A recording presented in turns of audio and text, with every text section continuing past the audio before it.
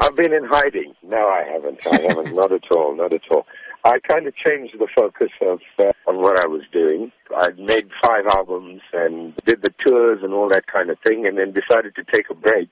And I started a production company a few years ago. We were nurturing new talent and that sort of thing. So I got into that. And then, on the live side, I've been gigging at corporate events every now and then.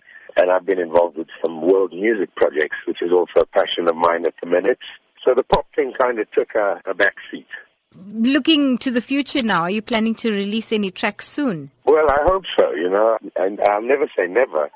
But I've been scoring some stuff for documentaries and for film and that kind of thing. So it kind of takes the time away from me to make albums, although I am still a songwriter. But you never know, I might just put a collection of songs together and record them sooner than later. So hopefully we can talk to each other about a new project.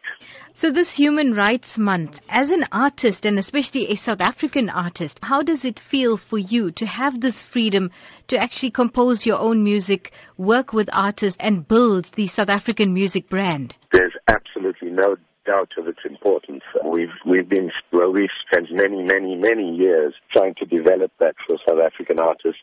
I work on a foundation called Music for the Children, where we encourage South African artists to get involved in sort of social projects. People come together, musicians come together in this country. It's absolutely fantastic. I don't think you get that very much anywhere else in the world. So very important month, very, very important time. But, I believe in every month is Human Rights Month kind of thing.